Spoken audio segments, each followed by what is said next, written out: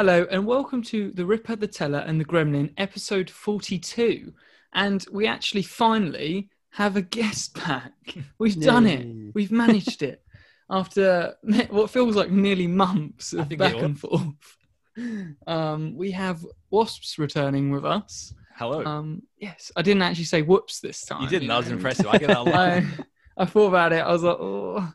But it works. My brain actually, engaged.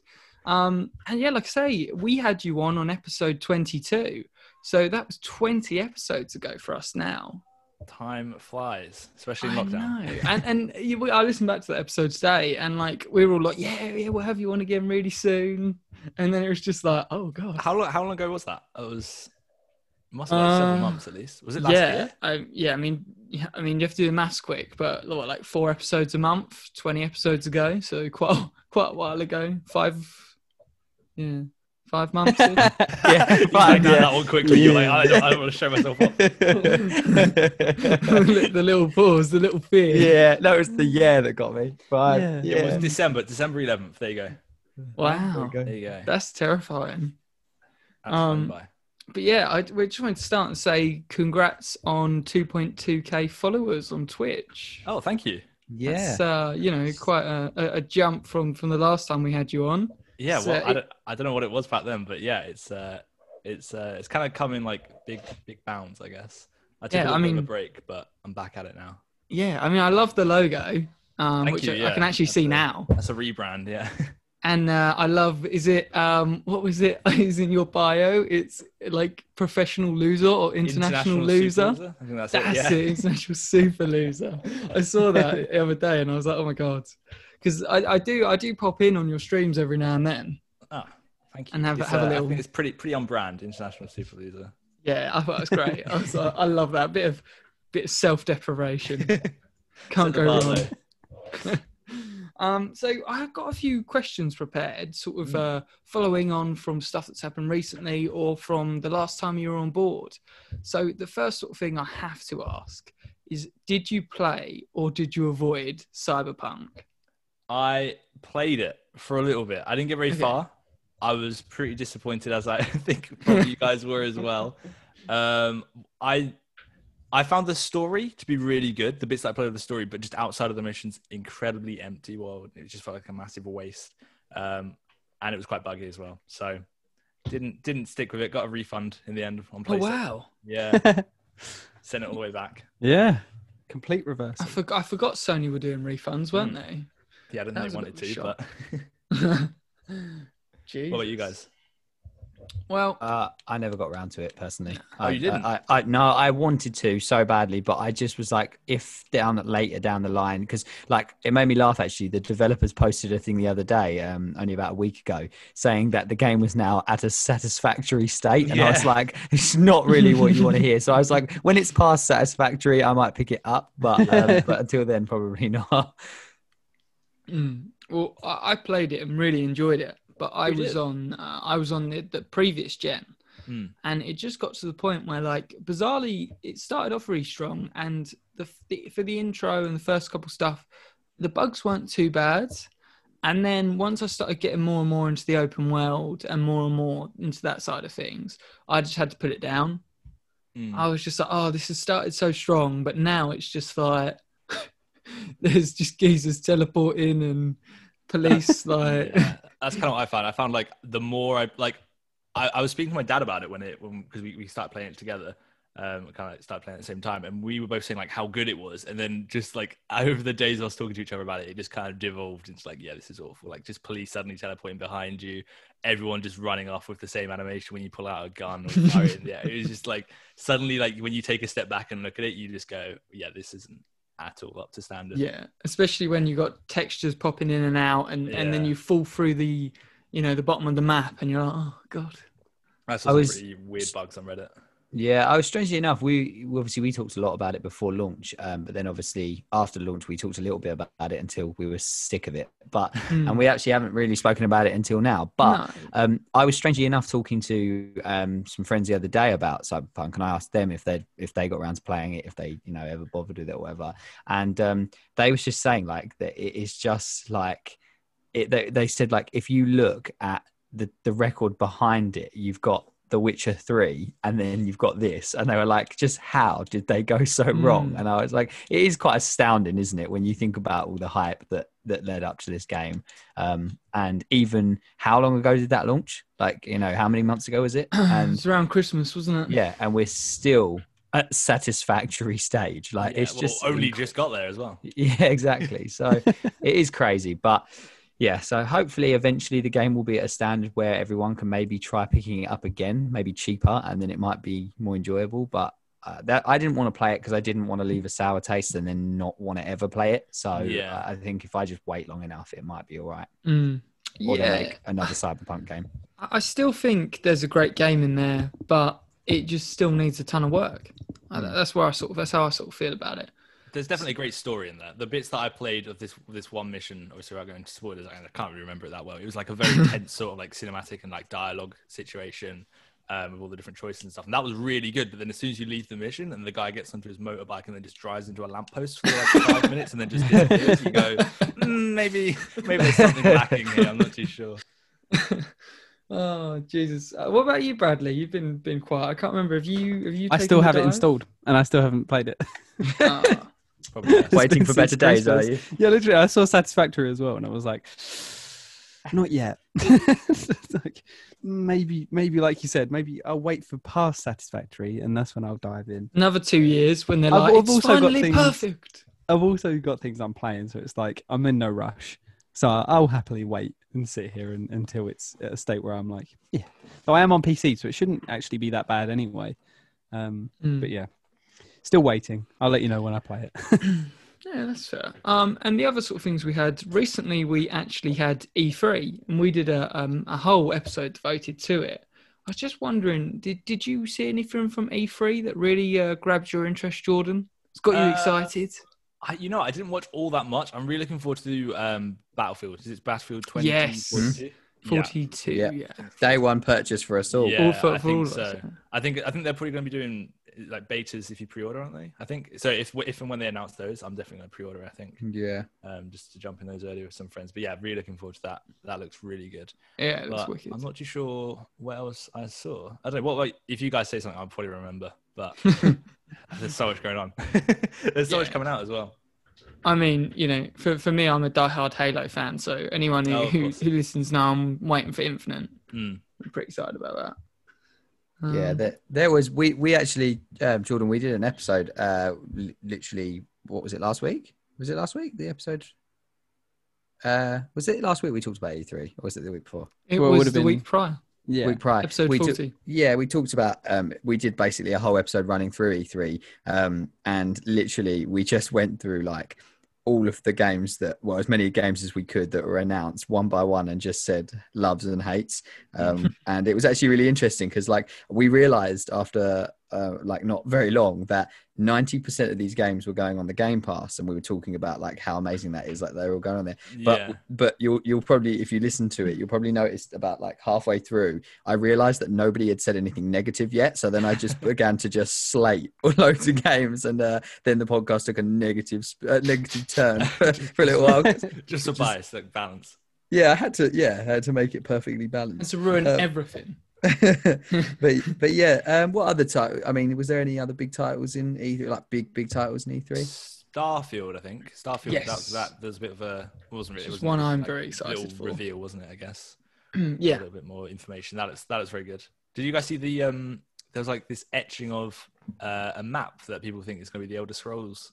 Oh really? Location in the like the dashboard of it. You guys not see that? No, I didn't see that. That's I don't know if it's been. I saw it a little while ago, but I don't know if it's been confirmed or denied. But it was on like the hull of the ship when it zooms in. There's like this weird etching, and it looks like the outlining of a certain place in the Elder Scrolls series. I don't know all that much about it, but that's like there's also other rumors that that's where the new Elder Scrolls is going to be set, and this is kind of like got people thinking that it's really definitely true and stuff. I'll have to look into that. Well, I wouldn't put it past Bethesda to put in a little tease for their other franchises to try and keep the small glimmer of hope that we're all going to still be alive by the time the next Elder Scrolls comes out. Maybe our grandkids. Yeah, maybe. We're going to be like, Granddad, do you remember this? And you're like, oh my God. Back in my day, we played Skyrim. On the Alexa. On the Alexa. Eat all the cheese. But yeah, and the only other thing I was going to say, so is there anything you've been watching or playing recently that's really consumed your life, really? Ooh, well, other than Minecraft, which always consumes my life, I've been watching Loki. I don't know if Oh, yes. Have you guys? Yeah, obviously, I don't want to spoilers if you guys haven't. No, it's great. I'm really enjoying it. I've only watched the first 2, but I've heard it gets going. Yeah, I'm up to Jordan. Are you up to date with it? I'm up to date. Yeah. I'm on episode. I haven't seen it yet, but I'm on episode 4. And I mean, I've loved it from the very start, but no spoilers. But I thought episode 3 was just fantastic. I don't know if you remember which episode that was. I don't remember the numbering. What episode was this week or last week? 4. It was 4 just the week just gone. Oh, okay. So this week's episode. It's the one. It's the one where they visit some of the historic event, like catastrophes. I won't say any more than that, but you should know what I mean. That was just fantastic episode. But yeah, I think Loki is probably my favorite like Marvel series so far of the spin-off ones. I can't pinpoint which episode it was, like numbering wise. There was one episode which I felt was an absolute like really pretty like the weakest episode of them all. I think the rest of it I really enjoyed. Was it because I heard I haven't seen it yet, but I heard from like reviews and stuff that episode 4 was the slowest episode and the least popular one so far. I think so. It wasn't last week, it was the one before that, which I found pretty bad. Yeah, but maybe. It's very vague without going into specifics, isn't it? I think I remember hearing that. I remember hearing that episode 3 was the one everyone hated, Jack. Oh, really? And episode 4 was the one everyone loved. Oh, I really liked. I think it was episode 3. Unless I'm wrong with my numbering, but I know which episode I mean, and I loved that one. But there was I knew that one of the more recent ones was supposed to be a bit slower than less enjoyable. But I think it's all been good so far. And by the way, one thing I have to say about that series, Owen Wilson is really selling it for me. Definitely, like this character that he plays is just great.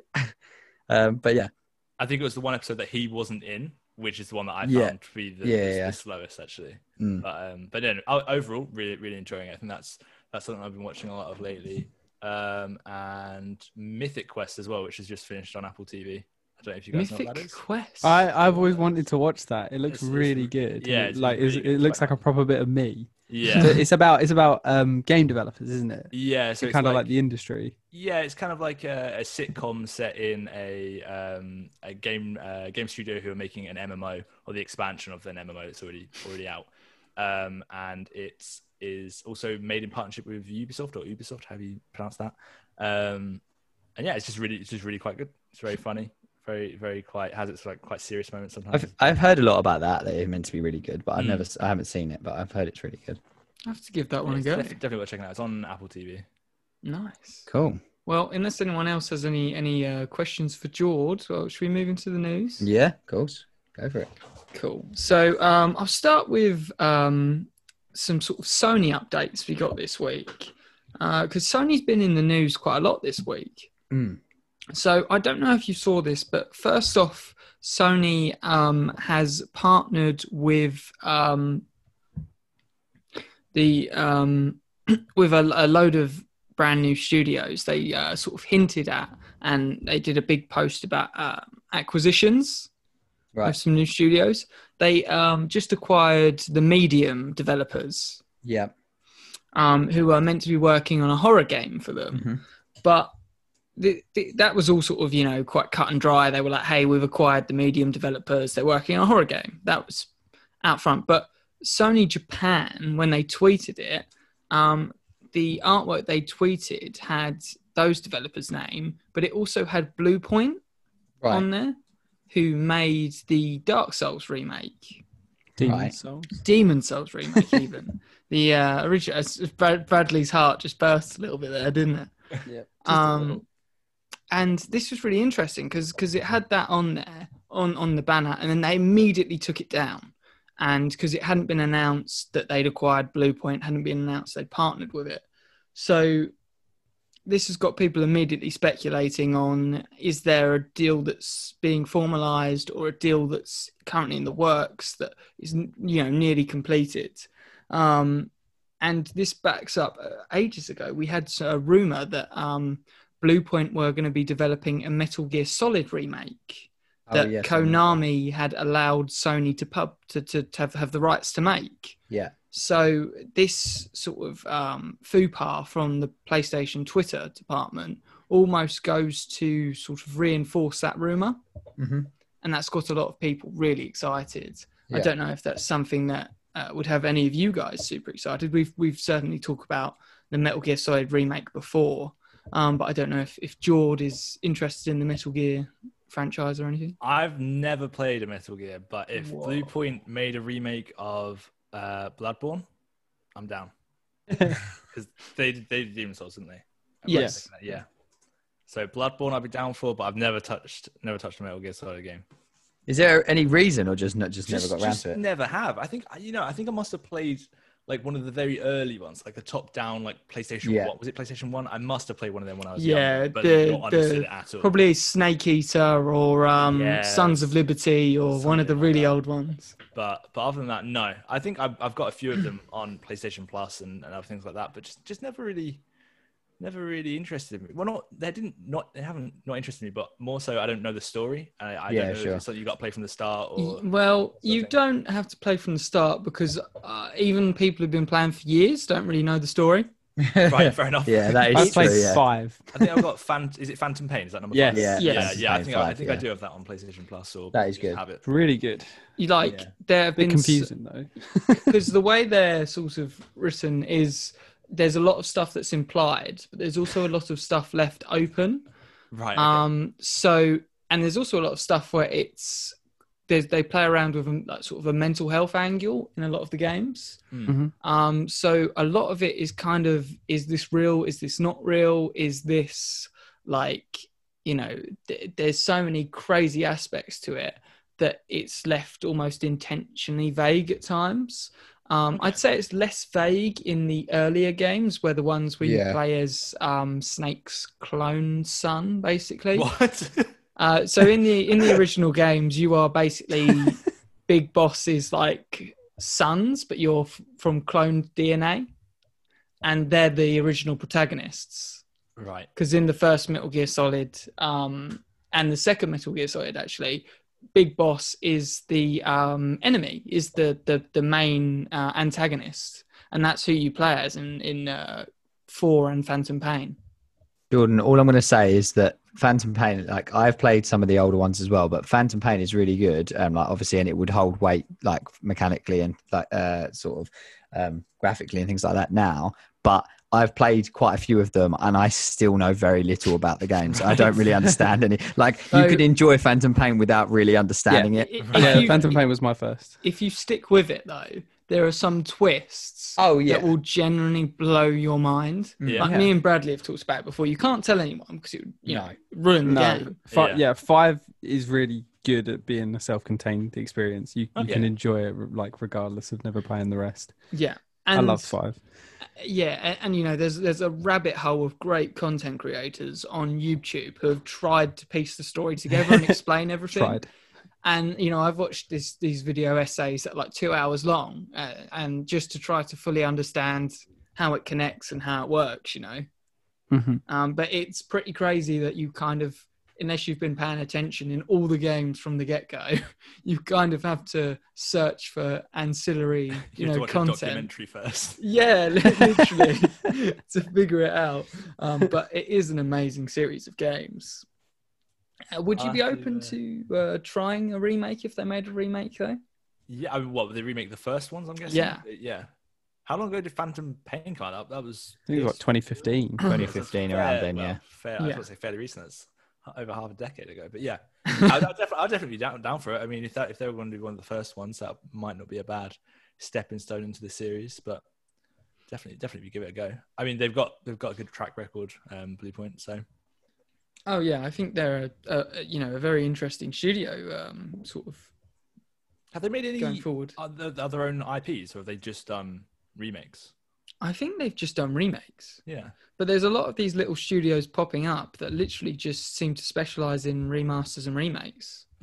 It's quite an interesting, sort of aspect. I still need to go back and play Demon Souls, so still haven't really played that. Wait, have you not got a PS5 yet? Are you? No, I I won't get one. No. I won't get one because the only game I want is Demon's Souls. Right, okay. Because last time I was on, you were saying that, and you were annoyed that I hadn't played it, and I'm pleased to tell you, I've still not played it. So, and I thought we got away with that when Chris didn't ask. Yeah, no, I bring it up. I purposely didn't say anything. You're like, no, I wanted to tell you. Just to rub it in. Just to really salt in the wound. We could have waited until the end of the podcast and then on the closing thoughts done it yeah. and then left and then just left. Like, Well, I see what, he'll have forgotten by then, so I'll say it again. It's fine. It's like in the next 5 months when we have Jordan again, he's gonna wait for closing thoughts and then go. I still haven't played it, by the way. Yeah, but I have played Metal Gear Solid Phantom Pain. And the next sort of bit of news that was sort of attached to this was indie devs are getting very mad at PlayStation.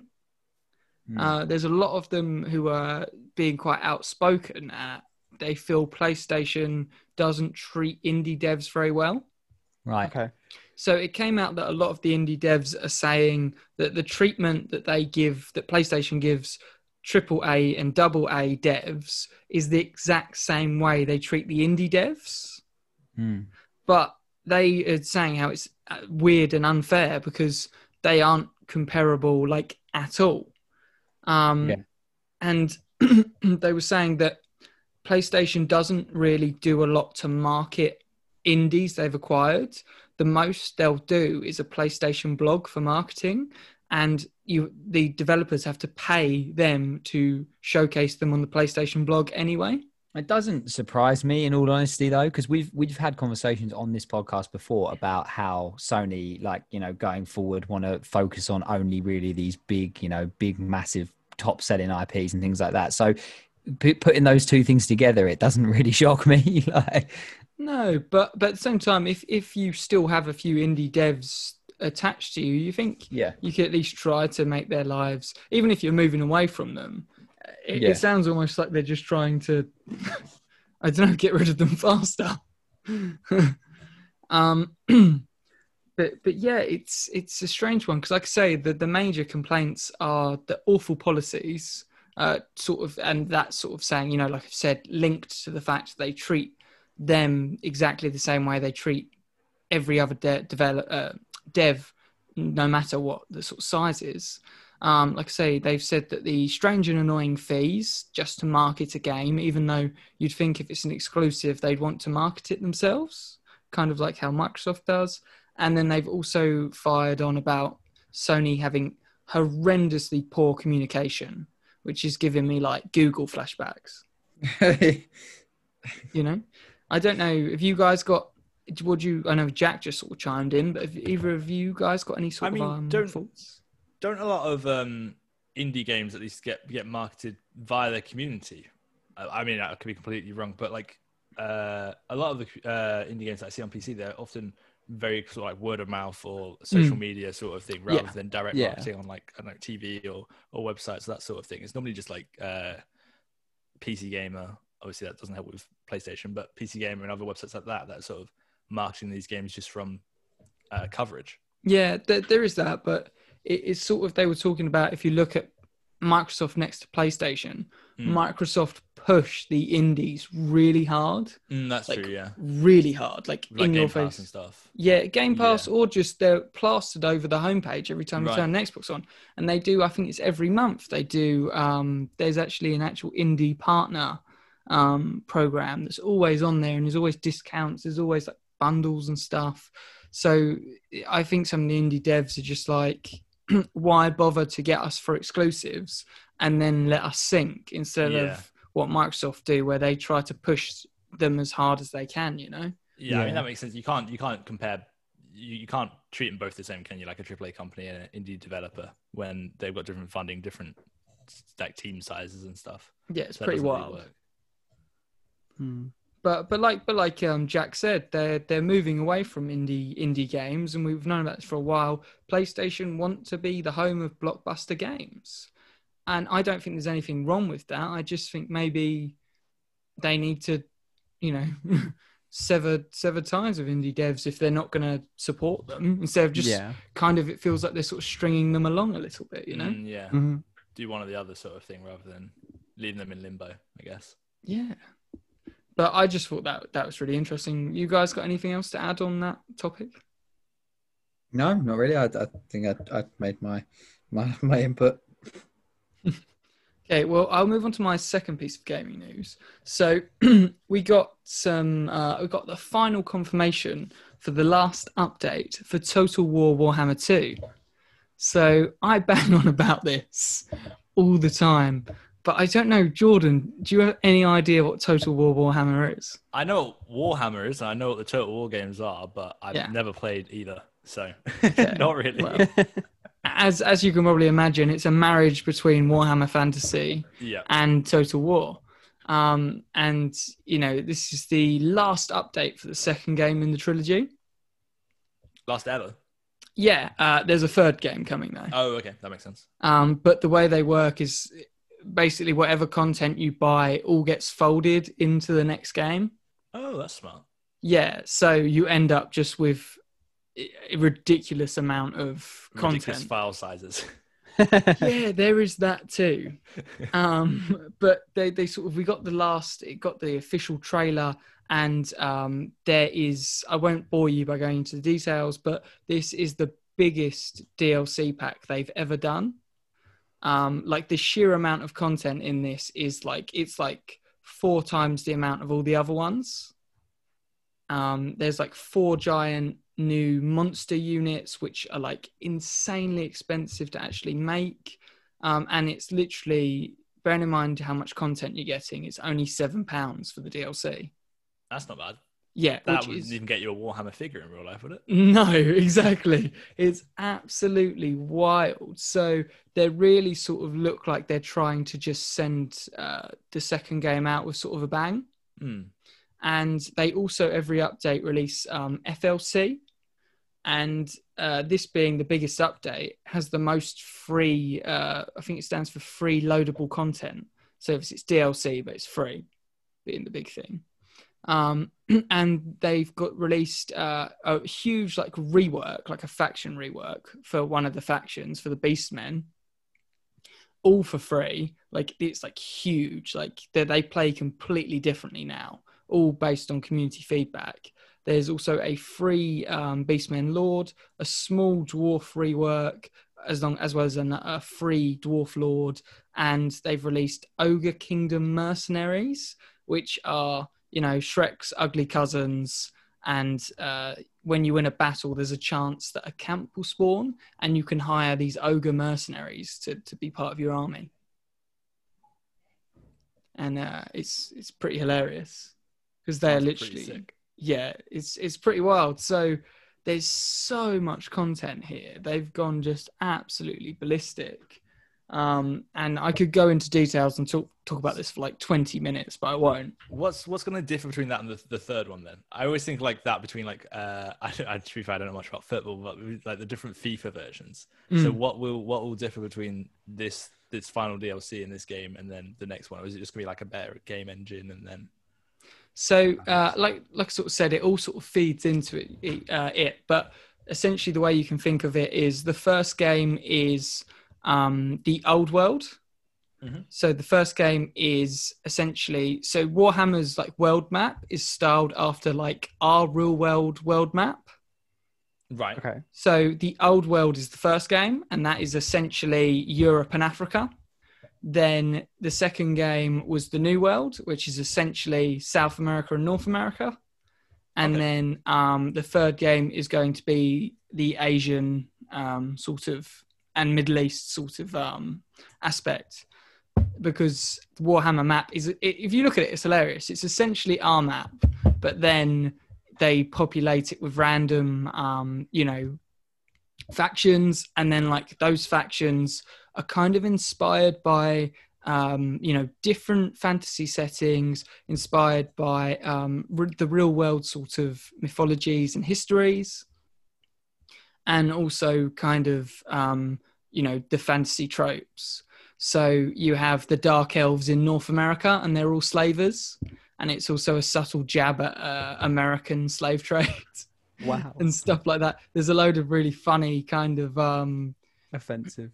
And kind of offensive, yeah, cultural. Like the fact that the orcs are all from kind of Africa, and then it's kind of like, because it was made in the 70s, so it's kind of culturally inappropriate now.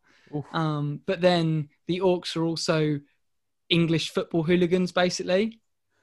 Because if you ever hear the orcs in Warhammer talk, they're like, "All right, lads, let's go give them a hammering." Like, it's coming up. they are literally like just football hooligans. Oh, let's give them a proper chopper in. Like you say, literally, you're waiting. Someone should make a coming home mod. I was going to say, I'm surprised that hasn't been done. Yeah. But there's loads of random stuff like that. Like the third game is going to include probably the Chaos Dwarves, and they have sort of Bohemian, sort of Mesopotamian, that ancient civilization kind of vibes. And then there's also, like I say, the Ogre Kingdoms. They are, ogres, but they have like heavy, if you look at them, they're very much inspired by like Mongolian sort of aesthetics and stuff, that sort of Asian. So imagine a giant ogre who's also kind of a giant Mongolian. Right. And they're pretty terrifying. And yeah, the third game is set to have essentially Warhammer Russia, Warhammer China, and then like demon factions. And there'll be like a amalgamation map that is all 3 maps sort of pushed together with all the content from all the games. And then the way it works is whatever you own, you can play. And then whatever you don't own, you can't play as, but you can fight against. That's the way it sort of works. But yeah, like I say, it's just very exciting. This is amazing value for money, this last update. And it's just such a lovely, like, they don't have to give away all this free content. No. Like, it's astonishing when you actually think about it. And this is all just hey, thank you for supporting our game for the last like 4 years of development. And, like I say, more content now just means more content by the time you get into Game 3.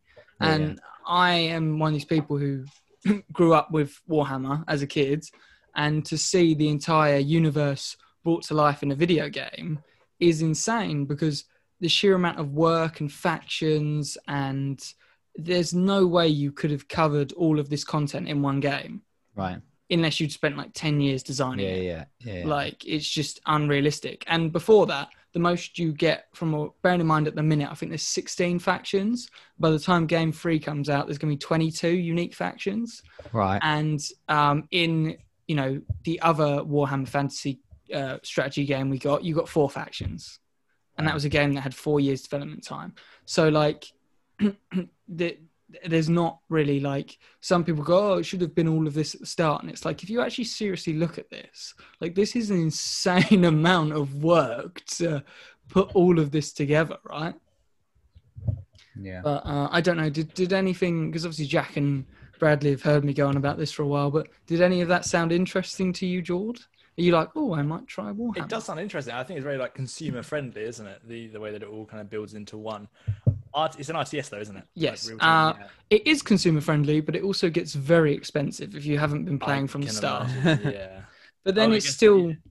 I guess if you just buy into the third one when that comes out, you're gonna have. Do you think you'll still have enough to play with, or like in the base game, or do you not think there'll be much to do if you don't? Have Well, a lot of people in the community kind of buy the base games, and then every sale they tend to get a different DLC or something like that. Because if you try to buy it all at once, even in a sale, it's a lot of money. But, I still think it's worth it because of the fact that it all feeds into one sort of mega game. Mm. Because how many games, like, I always thought this about like the Star Wars Battlefront games. Like, I wish some of those maps fed over into the second one and stuff like that, because you've already paid for it, and it's like running on it's the same Warhammer. It's an upgraded engine every time. So there's also the fact that they have to port everything over, and they have to edit the textures. They have to adjust it for the new lighting. So there is a lot, even though, they're still doing work on all the old assets when they have to port over to the new updated engine. So even just with the old factions, there's a lot of work they still have to put into still it. That value, aren't you? I'm just looking at it now. It's like it's all on sale now, because I mean sales come around on Steam quite often, but it's all, if you were to buy all the DLC and the game, it would probably set you back around 65 quid. But that is pretty much, I mean, if you were to get a game like a first party game like, I don't know, Returnal, for example, on the PlayStation right now, that'll set you back 70 quid on the PlayStation Store as it is. So is that the first one, Jord, or the second one? Is it Total War Warhammer 2? Yeah? Yes. Yeah. So that's the game, and then the DLC as well. Oh wow, okay. Because 75, I'm not sure. Sort of obviously the way it works with the first one, if you were to buy the first one, you don't have to install the first one, but the second one will just register that you've bought the game and the DLCs for the first one. Oh, just like the licenses, I guess. Yeah, and then it will just all work as soon as you load 2, because it's already all pre-installed when you install it. It's just like it activates when you buy it. Yeah. Which some people are annoyed at, because obviously file size stuff, but sort of is what it is. But yeah, maybe if you're into your strategy games, I don't really know if you are, George. It's not really a big thing that I play. I don't play many RTSs. Yeah, not really. But it's something I've tried anything once. Yeah, so. I mean, I love strategy games anyway, but it's also this boyish wonder of getting an army of 12 dragons and just incinerating things and getting them to fly into things, and you're just like one wizard or something. You get to like pit different armies against each other, I guess, kind of like build your own. Yeah. I mean, it's like there's quick there's like multiplayer for it where you build an army with like funds, and then there's also single player where you build cities and then the cities fund your armies, but each faction kind of plays differently. So not every faction plays the same. It's like the Beastman rework that's just coming out. They don't have any cities, and they don't pay upkeep on units. So their whole thing is just burning and razing and destroying everything. And as they do more and loot and pillage more, they can get more and more armies, and they just have this momentum that keeps building. And your goal is just to destroy everything.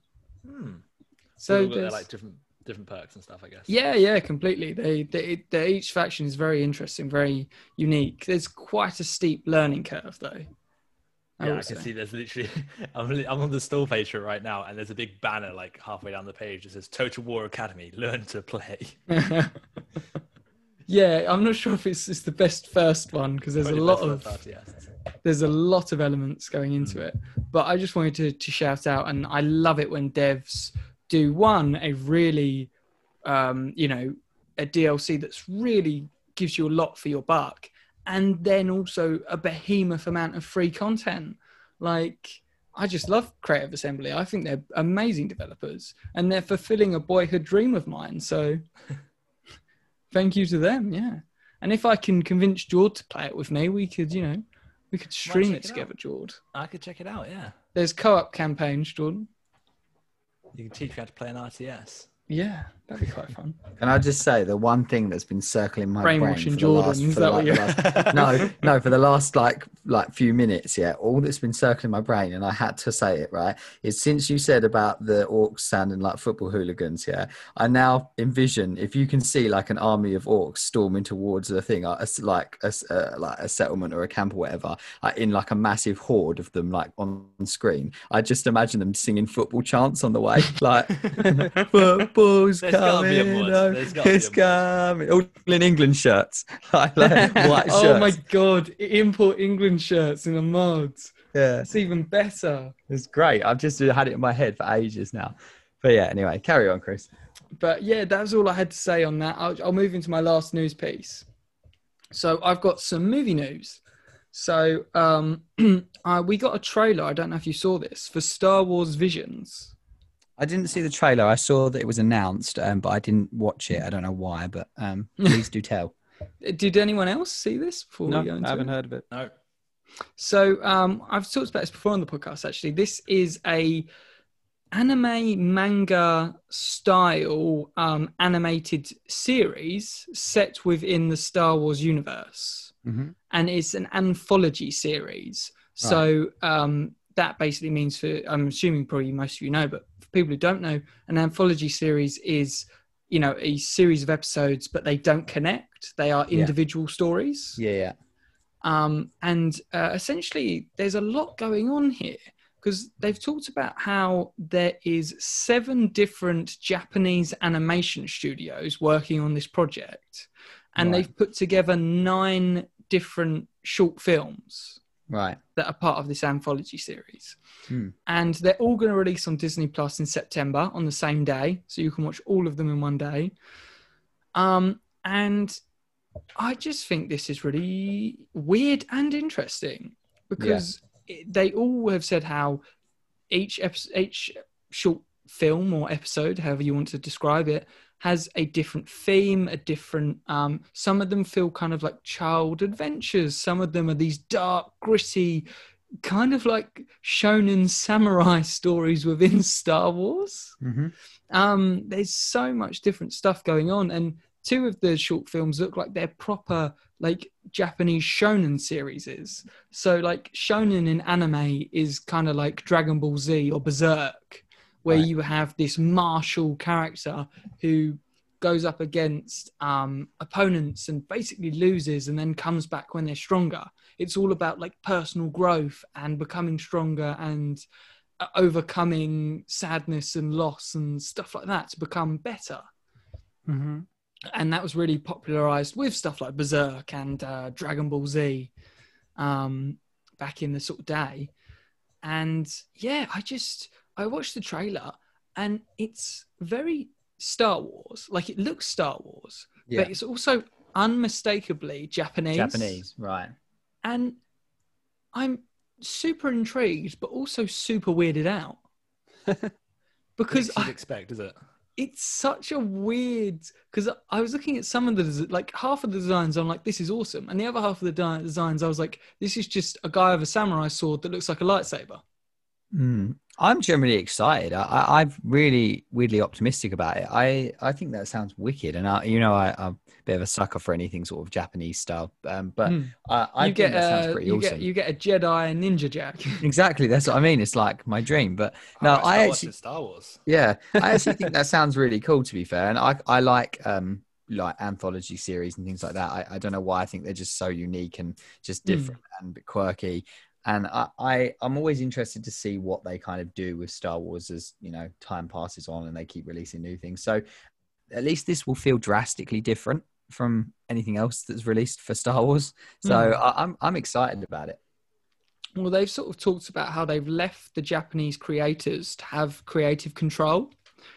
And they've sort of made it so that some of the stories are canon and some of them are non-canon. Right. So that means like the ones that are non-canon don't have to respect Star Wars' in-universe history. Right. So they can kind of do whatever they want, which I think is the right decision for some stories if you want to go absolutely crazy. Bonkers with it, yeah. But yeah, I'm definitely up for giving it a go.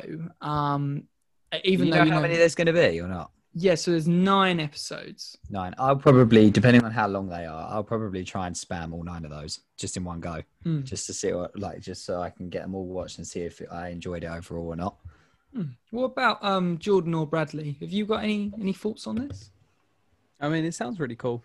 I'm always into a bit like Jack, but I love anime and stuff like that. So, is it going to go in your backlog of list of things? Oh yeah, definitely. Yeah, it'll go behind other anime. Like, I don't know. But yeah, it sounds really cool as far as Star Wars goes. I'm not a massive Star Wars fan, but yeah. Yeah, I'm not a big massive Star Wars fan either. But I mean, I like anthologies. I mean, it's something you can pick up and put down whenever you want to. It's kind of up my alley for that sort of thing. With my attention span, it definitely sounds interesting. Definitely a odd combination you wouldn't expect, I guess. Yeah, I mean, we'll just have to wait and see then. But at least we're all willing to give it a shot. Where's that releasing? Is that going to be Disney Plus? It just says September Disney Plus. Disney Plus, yeah. And they're all releasing on the same day. All of episodes. I like that. Okay, yeah. Because again, they've said they're all different stories. So yeah. With an anthology that makes sense, but things like I quite like the weekly like the series, yeah. Same. But then when it comes out all in one go, I say I prefer that. So maybe it's just either or. I'll take that. Yeah, I mean, to be fair, I've been watching The Bad Batch. So good. And I didn't watch about 4 or 5 episodes, and I watched them all in one go, and I really enjoyed that. Oh, it's awesome. And now it's gone on the mid-season finale, and I'm like, Yeah. oh, damn it. Yeah, we need to do a talk about Bad Batch after it's all finished. We will. Have you seen that, George? The Bad Batch? No, that's Star Wars again, isn't it? Yeah, Star Wars again. Yeah. A few of my friends are talking about that, but I don't really know anything about it. It's just awesome. I love it. I think the animation's quality. Incredible, isn't it? But yeah, so that's it for my news this week. Cool. Right, so I'm going to go on to my I have 3 news pieces, 2 short ones and 1 slightly longer one. I'm going to do the 2 short ones first.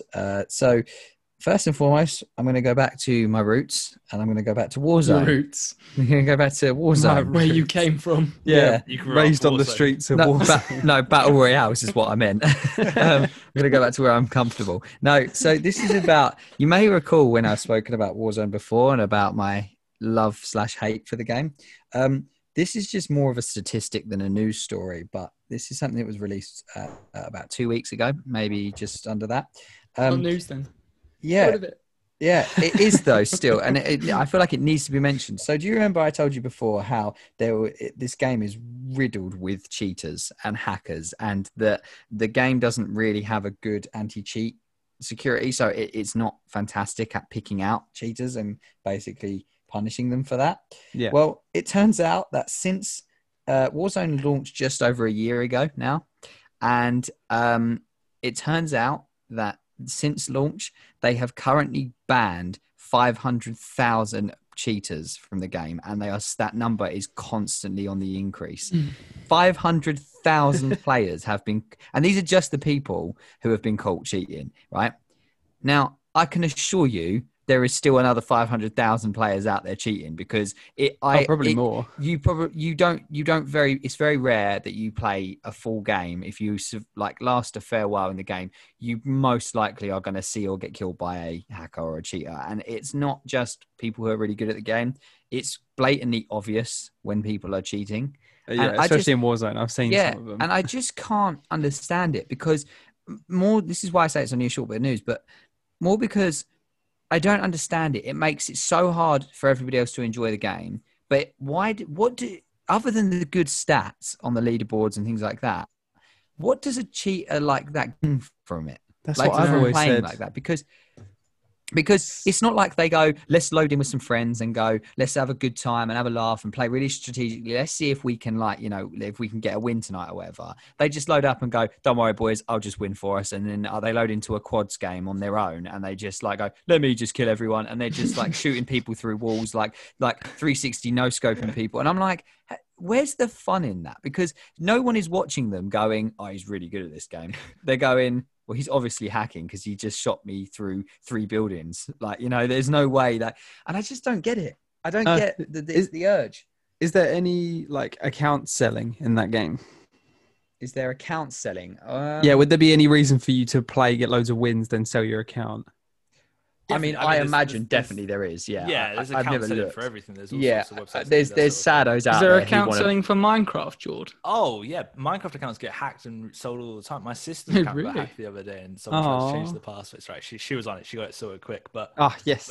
But yeah, it's a good story. Good ending. But yeah, no, that something happens. Yeah, there's undoubtedly there will be. But my point is that who are these? I mean, why would you want who cares other than, okay, if you're young, fair enough, but who cares that much that they're going to buy an account that shows up they've got ridiculous stats on it? Because the second they load into a game with friends, everyone's going to know they're not that good. Their game just starts going down. That's what I always find about the funny side of boosting is whenever you just start seeing the losses over and over again. Yeah, and then also so you buy the account and just never play it, so you can just show people how good the stats are. It doesn't make any sense, does it? It's no, and I just think that's crazy that 500,000, and it makes me laugh that 500,000 players have been caught cheating on it, because I know that there is so many more than that still. And it just baffles me. And I just feel like that figure had to be said. It astounds me. I know there's cheaters in every game, But that is a lot. But that's the thing, is just such a weird problem with gaming, because there's no prizes, there's no winning. No. It's like going to the park to play football and like roiding up before you go. It's like, why are you doing that? And then you just kick the ball out of the stratosphere. That wouldn't be a great idea anyway, Bradley, because even with steroids, you still have to train like a absolute hound dog. Yeah. You can't just take roids and then immediately become no, you can't. a monster. Okay. Well, don't talk to me as if I go outside. It'd be like okay, different slight scenario, but it'd be like going to the park to go for a jog with your friends, but injecting yourself with an adrenaline shot before you go, and then sprinting way faster than them for miles. Be like throwing up at the end. Yeah, and then having a heart attack and dying. Yeah, but yeah, it's just I had to just talk about it because it just baffles me, and I can't believe that there's that many people, and it's just still weird. that many more. Jordan, do you play Warzone? I don't know if I have played Warzone in the past. I think I played it at the start of last season. I played it quite a bit. Yeah. But my tactic is just to call everyone a hacker, and then every single person, like literally someone just kills you fair and square, like runs up to you and punches you, and you're like hacker. Hacker.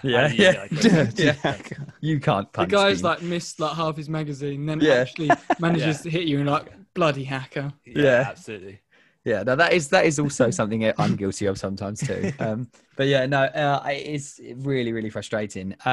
But yeah, so that was it for that piece, really. Just unless anyone else has got anything to say about the hacking, hacking world. No, just it's kind of like you say. It's like I don't understand what people get from it. Not in casual gaming. I feel like you're just wasting your free time. Yeah. It's got to be young people. It's got to be some like kid. Like I've in the past like used hacks on a game before, like Minecraft or something like that. Yeah, no. Here we go. The truth revealed. I feel like we've all used cheats, and whether you want to call it hacking. The one thing I have done, which I always recall when I was in secondary school and Modern Warfare, not even Modern Warfare 2. When Modern Warfare was out, my friend made a hacked lobby on Shipment. And he told me to join him, and literally it was one hit kill with the Desert Eagle. Yeah. So I got the Desert Eagle gold, but also every kill was worth like something like 40,000 XP. So I just was leveling up every kill, and we just did it until I was prestige, like the max prestige basically. But it's the only time I've ever done it. It's like when you're younger, that sort of thing is like really, I feel like it's more fun, but when you get older, you realize kind of the joy and the excitement of doing these things is kind of the challenge, the progress of doing it. The enjoyment. It's got to be kids. It's got to be like young people doing it, especially on a free-to-play game as well, where you can just make another account most of the time. Yeah, exactly. Right? It's not. There's no sort of repercussion for doing that unless they are like hardware banning or IP banning people. Yeah, and like I say, it's like Bradley said as well. It's a final point really on it is that it's like Bradley said, it's not like there's rewards for doing it, like for cheating. Like, you know, okay, you might level up through your battle pass a bit quicker, but other than that, like there's not really any reason to be doing it. So like you don't, other than the stats, you don't gain anything. So, but yeah. Anyway, so cheaters, we don't understand you. But anyway, as a whole, yeah. But then moving on to my next piece of news, again, going back to a game that I refuse to let die, Ghost of Tsushima. This makes me want a PlayStation 5, this bit of news. So obviously I played the game, adored the game, still adore the game. Did you? And did I play it? No, did you love it? I was being sarcastic. Did you even play it? We didn't know I loved it. You didn't even know you liked it. You never talk about it. But anyway, so the director's cut will be launching in August for PlayStation 4 and PlayStation 5. But they're kind of really hyping up the launch for PlayStation 5 because they're sort of advertising that obviously the game will get the standard, what you'd expect, upgrades for the new gen. I mean, I think that game, I just can't see how that game can look nicer. So I can't wait to see what it looks like on the PlayStation 5.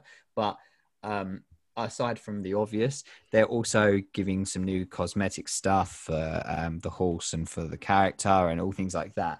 But the thing that really excites me about it is that you will get everything that you would have got from the deluxe edition on the PlayStation 4 if you get this edition, plus a story expansion, which is a whole new island to explore with a storyline as well. They haven't given any details about that storyline yet, but they've just said that basically you'll get this expansion story and you get to go off and basically once you've, like if you were like me and you did actually 100% the island, you can then go off and explore another one. I know you love that game, Jack, but it still blows my mind that you actually 100%ed something.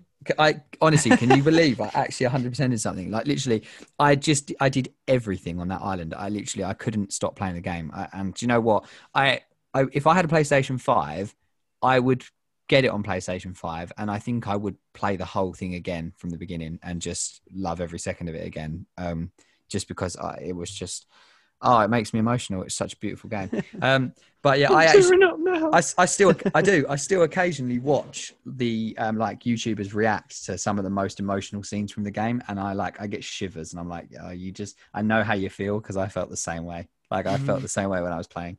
And Bradley and Chris really, but when you get your hands on that game eventually, I hope you get the same feelings I do. And I hope when you finish it, you're like, wow. Oh, imagine if I don't and I just come on here and I won't talk to you again. It's simple as like, that. Jack, bit overrated, isn't it? Yeah.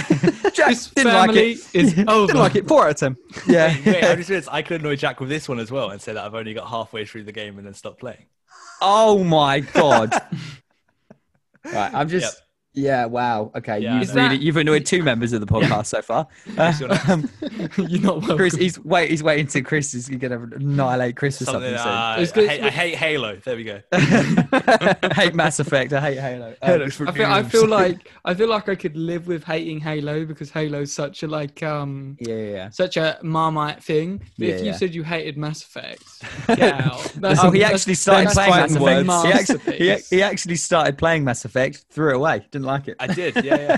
No, but I do have the Legendary Edition because me and my dad do game sharing, and I haven't even installed it. So, he is. He's officially not coming on the podcast. But anyway, so this episode is actually not even going to air. We're going to leave that's it. But yeah, so anyway, my point being, Jordan, I can't believe you. Did you just decide you didn't want to finish it, or like? No, I was really enjoying it. It's just, I feel like there's just so many games coming out all the goddamn time. Yeah. And it's hard to it's stick just hard with to one. keep up and hard to stick with one. And then there's also like the games that I'm already always playing, like Valorant, Rocket League, things like that. And then you just kind of get so. To be fair, I do understand you 100% because I feel that way because with Ghost of Tsushima, I couldn't put it down. So that was different for me. But like the guys said, they know I don't ever 100% things. So that shows how much it was to me. But I agree with you because games come out that I'm really excited for, like story games and things like that. And I'm like, I'm actually going to play this start to finish.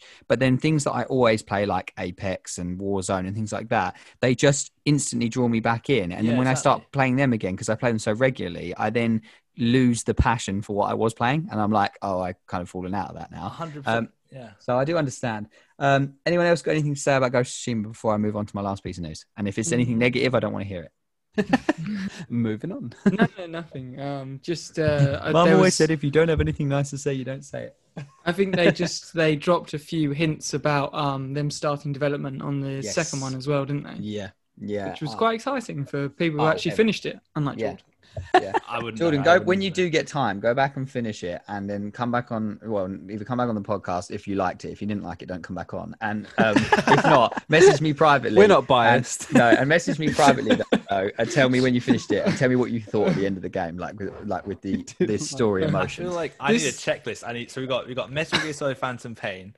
We've got Ghost of Tsushima. I also need to watch Star Wars. What's the new one coming out? The Bad Batch, and also the Star Wars Visions. Visions. Okay. Yeah, and so the Bad get me Batch. on towards the end of the year. Yeah. Maybe I'll have done one of those things. Yeah.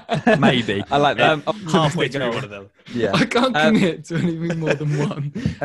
Legendary Edition as well. God. As well, right. Yeah. Can you do Ghost of Tsushima first, and then we don't worry about the rest. If it goes to next year, it's fine. No. Anyway, so moving on to my last piece of news. This I actually don't know if any of you will know about this, but this is actually pretty massive. So, and I think Chris, I feel like you'll quite like this. I feel like you find it funny. Ooh, okay. So, last night Apex Legends was hacked into. So someone got through Apex Legends servers security and hacked into it and shut the game down so that nobody could play it yesterday. Right. Yeah, but the reason I feel like you'd find this funny, obviously I wasn't laughing when this happened.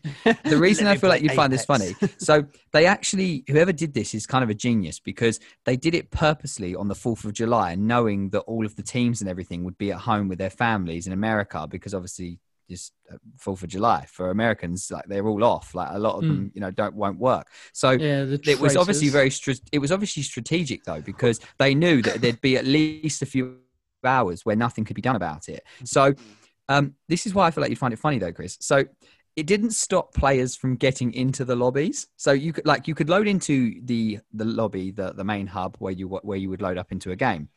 However, when you did, everyone was projected with this message: save titanfall.com, bruh.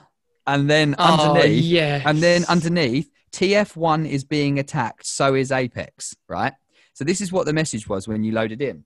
Now, in the bottom left-hand corner where you click change game mode, that's where you go from trios to duos or ranked or whatever, or training, it was blanked out. Now, if you clicked on it to get the other options up, all of the options were blank except one on the right-hand side, which said new mode, save titanfall.com. Yeah. And I was like, what the hell is going on?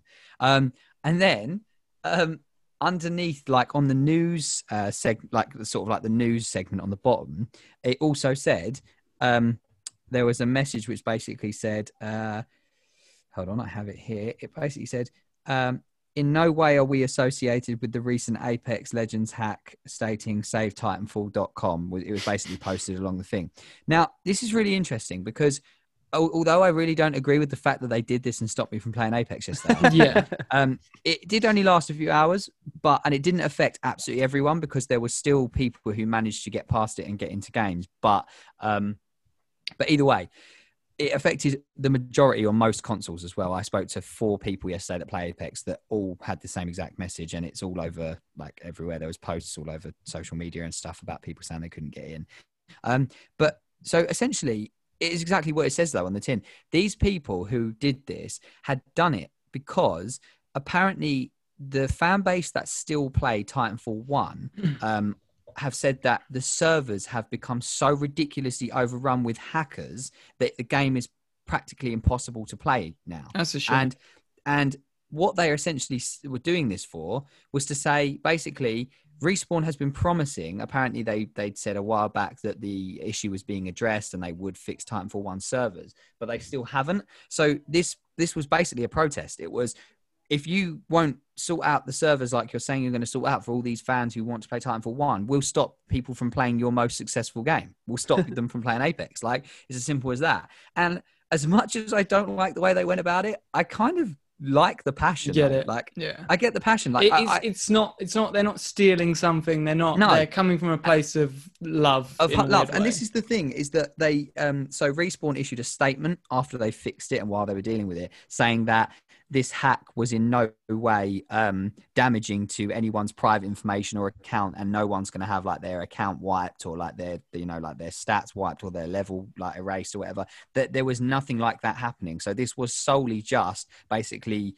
them trying to get to Respawn and say, do what you said you're going to do and fix it, essentially. And I kind of, I think, I don't like I said, I don't like the fact they did that, but at the same time, I kind of understand it. And I kind of respect the fact that there is still, it makes me kind of happy in a way that there's still diehard Titanfall 1 fans out there, because as much as I love Apex, I love Titanfall 1. And I was like, it's cool to see that people will go that far for the games they love. Yeah. So yeah, I thought you'd all like this bit of news actually, because it's really weird. Like, it doesn't happen often when someone hacks into an actual game and stops everyone from playing. It does it for a reason that's not nasty or vindictive. Malicious. Yeah, it's just thingy. But so I was reading an article about it afterwards, trying to find out a little bit more. And it turns out that there was pop-ups coming up for everyone, including me as well, on the game, which basically said important message, something about head to savetitanfall.com, yes or no. And they did confirm that the link, whether you click yes or no, it's not harmful. It doesn't do anything. It doesn't virus you or anything like that. But savetitanfall.com is actually a separate website. And it turns out this website's only been up for a few months. But I don't know whether I believe this, but apparently the hackers are not related to the website. They are just trying Really? to. Yeah, so they've come forward and said this was none of us. Like the Save Titanfall website has come forward and said this was none of us. We didn't hack Apex.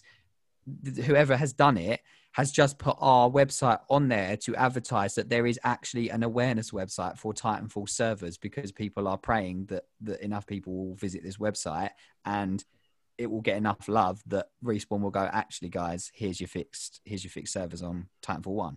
And I kind of love that. Like I mean, whether or not they are the hackers, I don't know, but And they're just like, it wasn't us. It wasn't us. I promise. If we lied to them, they wouldn't think we're lying. Yeah, but do you see what I mean? I just think it's like, you know, I like it. I like it and I hate it. I was not impressed when I was not impressed when I found out, because I'm not impressed with Respawn security on their servers. This is what I also said. Yeah, I was like, because originally I forgot it was Respawn. EA's servers. Well, this is what I'm glad you Bradley, said that. Be nice. Yeah, this is what I was saying. Yeah, so when you said that, I'm so glad you said that, because when I found out about it, I forgot that it was Respawn as well. Yeah, and straight away I went, oh bloody EA! I went, no wonder they've been hacked. I went, they've probably got no server security. I was like, it's just EA. They're just like, oh, we just don't care about it. Yeah, there was a huge article about how frail EA's servers are. How their security is like outdated by like 10 years. Exactly. And I mean, it wasn't connected. I mean, it must have been connected to this, but I just saw the headline, and that must be what they're talking about. It's probably it's probably some like 12-year-old on his iPod Touch, like that's like 10 years old, hacking into EA security, like literally, like he's on his mum's Kindle and he's doing it. Like EA Sports, we won't update our software. Yeah, and it's like, but. Yeah. Anyway, my point being is that although I wasn't impressed, because at the time I was really enjoying the thought of loading up some Apex and playing, so I was a bit disappointed. But at the same time, I like the fact that they did this, just because I love to see passionate fans, and you know, Titanfall is a great game, and it kind of touched my heart a little bit to see that there's still so many people out there who obviously love the game. Because I feel like so many people play Apex who don't know anything about Titanfall and have never heard of it or played it. And that's so obviously me and Jack are super fans of Titanfall. I can't remember if Bradley is, and I was wondering. Yeah. I was 10th gen legit. Oh really? Well, in the first one or the second one? First one. I never used any of it because they added the. Sounded like such a flex. It was no, seriously. I was 10th within legit. the first. I just imagine Bradley like the arrogant guy in the gym. I was so proud of that, and then they added the challenge skips. So basically, in Titanfall, Jordan, you like have what is prestiges if you played COD. It's like kind of going up the same ranks again. But the way Titanfall did it was really cool. It gave you challenges to do instead. So you actually had to prove that you could earn that prestige rather than just being like, oh, I've played the game a bunch, I can just go up naturally. Up. Yeah. And then these challenges got progressively harder and harder, or at least they were meant to. And there were some really difficult challenges in there, and there's some really grindy challenges in there. And then later on in their like cycle of their live service, they just decided to add skips, and you can just skip challenges you don't want to do. And people were just skipping it and getting to 10th gen, whereas I had spent so many hours grinding for 10th gen. Yeah, and got it and was like, right, I've completed Titanfall 1, and then stopped playing, and then everybody's like, oh, 10th gen's easy. No. I just skipped all my challenges. Yeah, I was like, oh, did you? When you said I was 10th gen legit, Jordan was like, whoa, I have no idea what any of those words mean. It was challenging at the time. I mean, this is my first game on Xbox, and like I wasn't I was all right at games back then, but like Jordan, I'm taking it from what you're saying though, you've never played Titanfall. I played Titanfall 1 when it first came out on PC, but my PC couldn't really run it. So was there a campaign in Titanfall 1? There was campaign. Sort of. It was like the online campaign. Yeah, kind of like it was technically like a campaign, match. Isn't it? Yes. Yeah. I played the multiplayer of Titanfall 1. Really enjoyed it. Thought it was really sick, but couldn't really run it, and I never went back to it. Mm-hmm. I think this is one thing as well for fans of Titanfall, and this is what I really like. Yeah, so obviously as Titanfall we all know, 2's the GOAT though. Oh, it's the GOAT. It's so good. Oh no, but I preferred one's multiplayer. Did you? Yeah. Well, 2 was multiplayer, campaign as well. Campaign. Oh, 2 was an amazing campaign. It made me feel about a robot. Okay. Yeah, it did. Yeah, it actually did. Yeah, feel a way about a robot. No, but this is the thing. For me as well is that as a fan of Titanfall as well as a franchise, I always give thanks to that for Apex as well, because not only is a lot of it obviously directly taken from it, but the most important is that although you can't quite do everything you can do in Titanfall with the wall running and stuff, obviously Titanfall's movement was revolutionary, and Apex has taken a lot of that, and it's the only battle royale that I feel like has really successful movement, and a really satisfying movement system. And so when I'm playing, sometimes I'm just like, like jumping and sliding around and stuff. I just think, this all comes from Titanfall, like literally, and like jumping out of the, when you jump out the ships in Titanfall at the start of a match, and they do that jump and skydive down and they hit the ground. It's exactly the same animation in Apex still. And I'm like, every time I do it, I'm just like, nostalgia. Titanfall, nostalgia. Just waiting for a giant Titan to just smash down and like hit the ground. But yeah, so yeah, Apex was hacked yesterday. Everybody. I mean, before we move away, I'd recommend Titanfall 2, Jord. Oh, 100%. If you want to add it to the growing list. Add it to the list. The backlog. 100%. I might actually make you a list and put it out on social media. I think I'm going to need one of this, Be right? like George's jaw list. Yeah, don't worry about it. Jordan, like don't. a monthly segment of the show, George's checkup. It's go through a list. I wouldn't worry about it too much. Bradley's list is literally like the longest scroll in history. Mine's all TV and films and stuff. Yeah, I can't even be asked to put that together. I won't remember it all. You'd have to listen to every episode again. Literally. But yeah, so that's my news pieces done. Anyone and Bradley? No, yeah. So I'll move on Anyone to... and Bradley? Yeah. No, I'll move on to my pieces of news. And I wanted to start off with a statement. Sweaty gamers. We kind of throw around that term a lot. Have you ever used it, Jack, where you're playing a really annoying game of Warzone or Apex? I've heard this guy's a sweat. Are you the sweaty gamer, Jack? I literally, by all the people I play Apex with, I literally am called the Apex sweat to everybody else. Now see we use that term, and I thought it was quite funny because people actually do sweat while playing games. Yeah. And and this was the funny thing that the Zephyr Pro mouse decided to revolutionize these poor sweaty gamers. And it's the world's first mouse with a fan inside of it. No way. And I just thought this was so funny because I didn't think that sweating while gaming was as big of a problem as, let's make a whole mouse with a fan dedicated to cooling your hand while playing. So I just thought it would be a funny thing to bring up. Would you be interested in buying said mouse if you played more PC, Jack? Yeah. I mean, obviously, I wouldn't for me, but but only because I don't play on mouse and keyboard. But if I did, 100%. Okay, so say there's like an Xbox controller, and it's got fans in the it. back. Yeah. Oh yeah, 100%. To be fair, the only thing I would say is that I do obviously sometimes I do get a bit hot and bothered, but I don't tend to sweat. My hands don't really sweat, so like I'm not really the person who's like the clammy controller. So you'd want a fan on the front of the controller, so on my monitor to your face. See, I'm a victim of this when I play Total War Warhammer 2. So if I've got a really stressful battle and I'm clicking away and I'm like trying to win like impossible battle, and I've pulled some miracles out my ass before. Like I've got to the pre-battle screen and I've been like, I'm a god among men. How did I win that battle?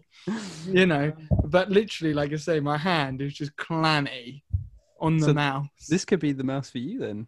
Yeah, maybe. And to be fair, I was expecting a higher asking price. It's only $69, which is about average for wow. No, for a good mouse. Yeah, that's kind of like around where you'd be paying anyway. So assuming the internals are as good as the fan in the back, you can have a good mouse. Jordan, do you get sweaty palms? I do get sweaty palms. Big sweaty palms. I was playing Minecraft. Oh, see, this is so weird because Is it the heights of the building? It's the heights. It's going into the nether and just constantly on the edge of my seat. It's so funny. I've never thought about people that get sweaty hands while playing games. I don't think I really notice it, but now I'm going to think about this conversation every time I'm doing anything ever. And you get slightly sweaty palms. You're like, no. Oh no, I need that mouse. What's happening? I need that mouse. What was it called again? The Zephyr Pro. So if anybody is suffering from really sweaty palms and you need a fan inside of your mouse, the Zephyr Pro could be the next purchase. Sounds like a medicine that like a doctor would prescribe to you. Zephyr Pro. Don't forget to take one tablet. Prescribing to you this new mouse. Oh, it's brilliant. Anyway, moving swiftly on from the Zephyr Pro. I wanted to talk about a story. Again, I end up picking stories that just make me smile because they're just the titles are stupid or I really like what's in it. And this next one is there was a Microsoft engineer that stole $10 million of Xbox gift cards and sold them for Bitcoin. Wow. I know.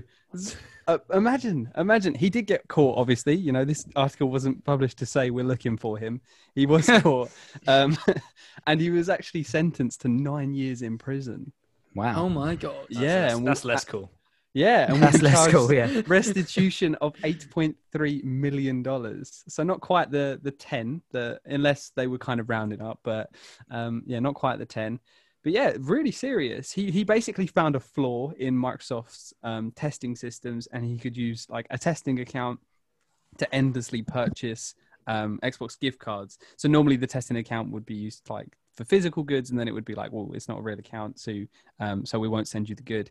But this one, it basically would do it, and then it would still send you the code for the gift card. So then he would sell them online using Bitcoin to, if you know anything about Bitcoin, the whole reason he would use that is so it didn't get tracked.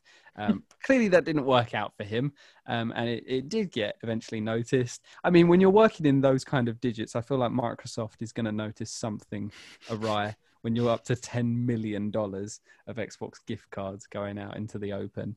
But yeah, I can't really say I feel sorry for him for the 9 years. I mean, 9 years does seem a little bit excessive. But yeah. Yeah. Would you exploit a flaw like this? Well, no, because that's kind of. I think we'd be forced to admit it, wouldn't we? Am I on the stand? Do I have to swear under oath? No. Bradley's like, I'm onto you. You're like, I wouldn't do it like him. I would do it better. I wouldn't get a bit of long con to get me arrested. This is why you've invited me onto the podcast, isn't it? We know what confess you've been to a doing, crime that I haven't George. yet committed. But yeah, I feel like if he'd just done kind of, a code here, a code there, it wouldn't have really been caught up. But getting to nearly 10 million, do you really expect to get away with that? It's always the thing, though, isn't it? When people commit crimes, it's always like, it's always stupid. It's always really stupid. Yeah. They get too greedy.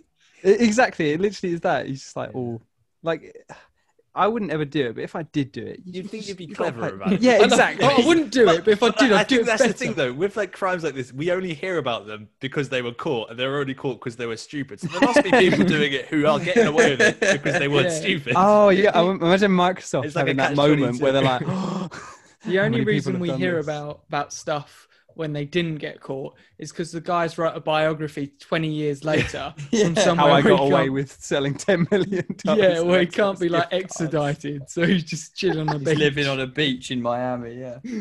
But yeah, poor Microsoft.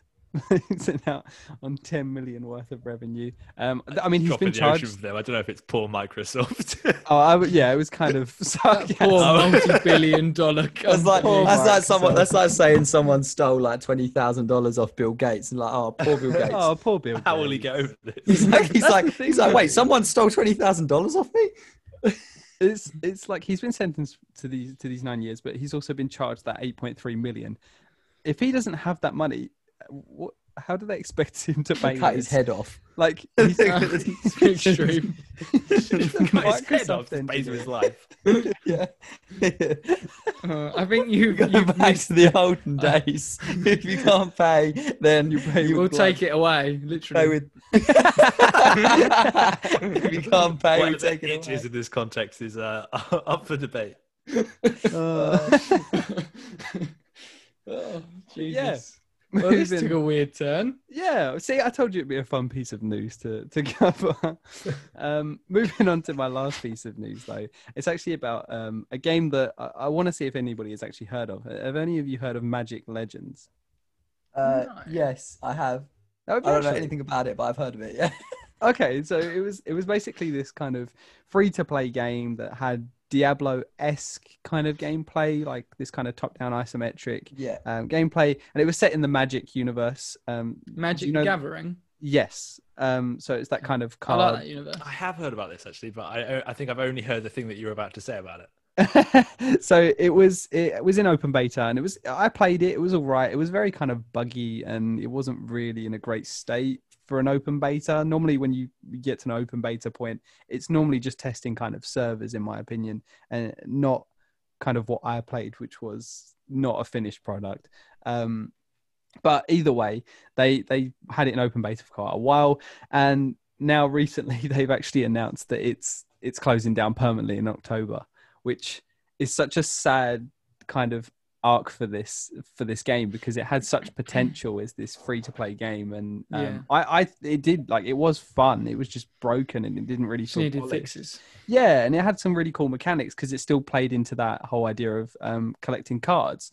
Obviously, like, you know, Magic's kind of basis is in, and you would use the cards as kind of abilities in combat, and it would rotate. So you'd kind of, the idea was that you had a deck of cards, and part of your kind of kit was that you'd have these randomly, you know, kind of triggered cards. So you didn't actually know what you were going to get next in your fight, which kind of made for unique battles, because when you were fighting, you didn't know what you were going to get next. So when you do get it, it's kind of a bit of a surprise, which was, it had a kind of variety to the combat. So it had a kind of unique basis, but then it just, you know, it kind of released this not great open beta, and now it's kind of lost all of its following, and it's closing down, which is just quite sad. And I do think these things just, I don't know really what to say about them. It feels like maybe it could have used more time, because it definitely had something there, or maybe they shouldn't have released it in open beta when it clearly wasn't ready to be released in open beta, because the whole reason that they've kind of shut it down, and it will be shutting down in October, is because they've had such a disappointing response from their open beta. But maybe if they'd waited a bit longer, kind of left it in, you know, behind closed doors until it was a little bit more polished, release it then, maybe it wouldn't have been such a kind of disappointing beta for people. But one of the good things is that the players who have spent money on the multiplayer game will actually get a full refund from it. So it isn't a case of like they've just kind of come in, stolen everyone's money, and then run away. They are actually refunding them. And that kind of, again, it makes me feel even more sorry for the developers. You know, they've kind of put in their passion to this project, and now they've got nothing from it. Everybody that was invested, put money into it, they've now lost all that as well. So we'll see what the team does next. But yeah, just wanted to kind of talk about that, because I was kind of looking forward to Magic Legends. I think I still have it installed, to be fair. So no one else played Magic Legends? No, I did not. But yeah. So that is my news pieces for the week. Oh, nice. Lovely. Well, I believe we have our guest segment now. I think George has prepared a question to the pod, which I'm very excited for, because we haven't had a question to the pod in ages.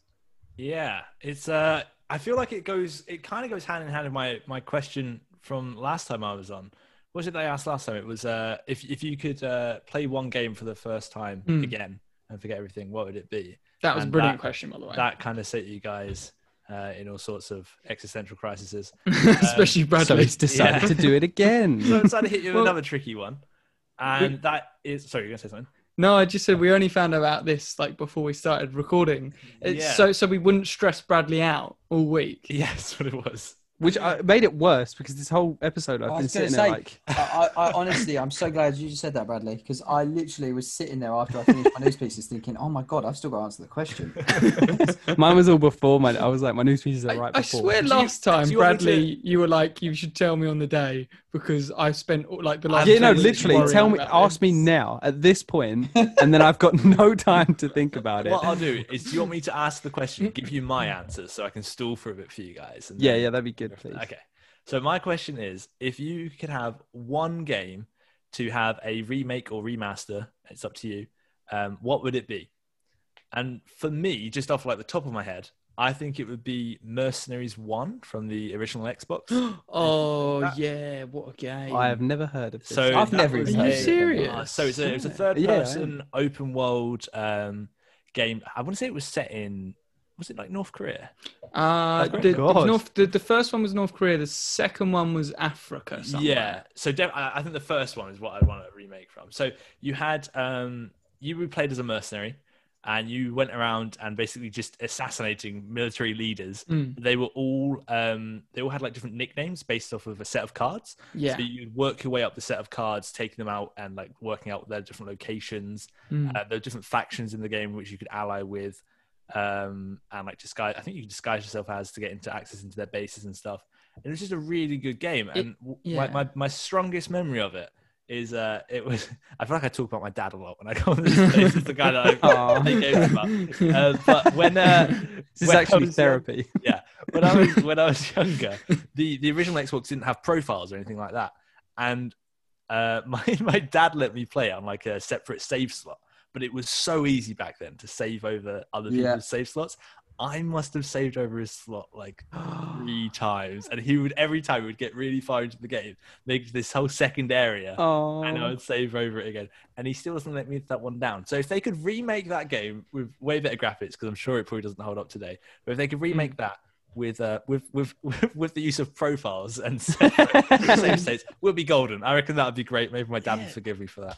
Oh, that's such a gem, though. I completely forgot that game existed. So good. And the sequel, I feel like it didn't really. Well, I never really played it much, but the only times I did play it, it was just so buggy. You would just fall through the floor, and like there were a lot of you issues go out onto in the main road, and there'd be like no traffic, and you'd be like, "Huh, where's all the traffic today?" And you go further down the road, and you'll see all the traffic, and it's just driving towards you, and then just falling through the floor, and you're like, "Oh, that's because they forgot to put the road in." So yeah, you're like, of course. It all makes sense now. But yeah, I mean, I remember it being kind of like a hybrid between Grand Theft Auto and like Far Cry. Yeah, I'd say good. Yeah, maybe a bit of Just Cause in a way. Yeah, completely. Oh, honestly, Bradley and Jack, you would love the series. I'm surprised neither of you ever played them. I'd never heard. I don't recognise it at all. I think you can get Mercenaries 2 on Xbox backwards compatible, yeah, on the Xbox Store. But like Jordan said, that's the buggiest of the two entries. Maybe it's been patched. Yeah, Mercenaries 2 World in Flames is the sequel, but Mercenaries 1 was Playground of Destruction. There it is. Nice. What a name as well. What a name, yeah. Nice. I mean, yeah, I've never heard of it, but it actually sounds pretty good. So that's on your list now, guys. You've got to check that out. I mean, maybe if we can get a hold of it on, some way, we could do it as a golden oldie. That might be quite funny at some point. There you go. It's $9.99 on the Xbox Store. Wow. I don't know if it's backwards compatible. I assume it probably is. Probably. There's so many backwards compatible games. It's crazy. But nice. So that was really interesting. Chris, do you want to go next? Yeah, I can go. Are you Thanks, Jack. Are you still struggling? No, I think I've got one, but I want to go after you because I want a bit more time to think. Right. So I'm between 2 games. Yeah. So I'm between Knights of the Old Republic or the original Dynasty Warriors. Oh yeah. And I think I love Knights of the Old Republic, but I think at the minute I really, really want an experience like the original Dynasty Warriors. Mm-hmm. So did any of you ever play Dynasty Warriors? I did, but I don't. I mean, it was a long time ago. No, George, do you say Chris, no? I feel like no, I don't know. I'm not sure. I feel like throughout the years as well, I played Dynasty Warriors round yours loads as well. Yeah, literally. I have no idea how we found this game series. I think my mum bought like Dynasty Warriors like free for me when I was young. So from 3 onwards, I got the older ones, and then I got every entry afterwards. Mm-hmm. And I think for me, the series, there was one that came out like 2 or 3 years ago, but it was awful. It was so bad. They tried to turn it into like this open world game where you had like stamina, and it was just horrendous.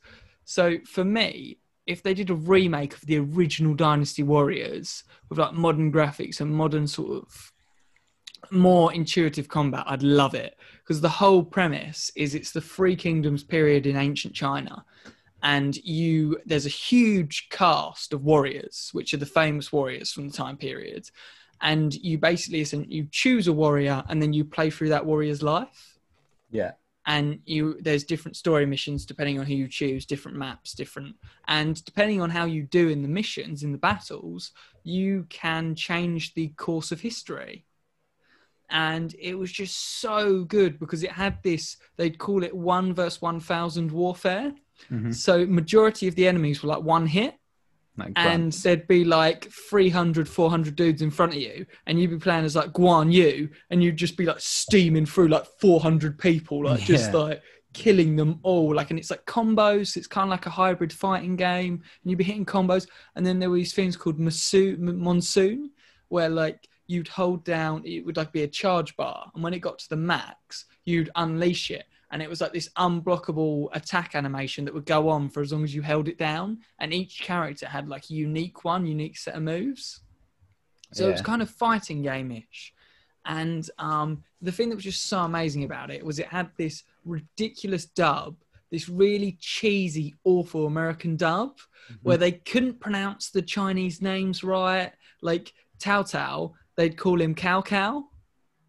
And like stuff like, and I love it because it's so bad but it's so good at the same time. And it just had like crazy like Chinese rock music where it's just like do do do, like just like proper, like if you ever watched like the 90s like Power Rangers, just like some bassy guitar where it's just ridiculous like rock music. And like that's literally just all the game is, mindless button mashing, killing thousands of enemies until you get to an enemy officer who actually like is like you, so puts up a good fight.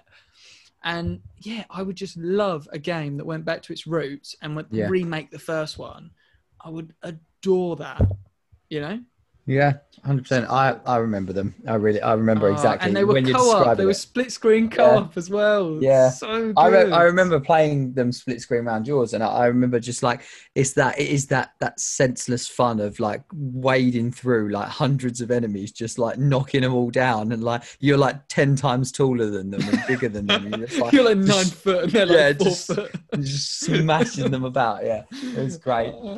It was, and then they had like partner moves and partner monsoons as well. If you were close to each other, you'd do more damage as you became closer to death. You could also ride like horses, couldn't you, across the battlefield and that, and like go and like just steam over people with a horse. Yeah, and you sort of. What console was that on? All of them, I think. Yeah, I was going to say it was PlayStation Xbox and Xbox. All of them ever. Every single console. Well, a Nintendo Switch, Nintendo Wii. Not even out. No, it was the GameCube. Doesn't matter. I had one on Game Boy as well. Yeah, Sega, and it was wicked. But yeah, honestly, does any of that sound appealing to Bradley and George? Oh yeah.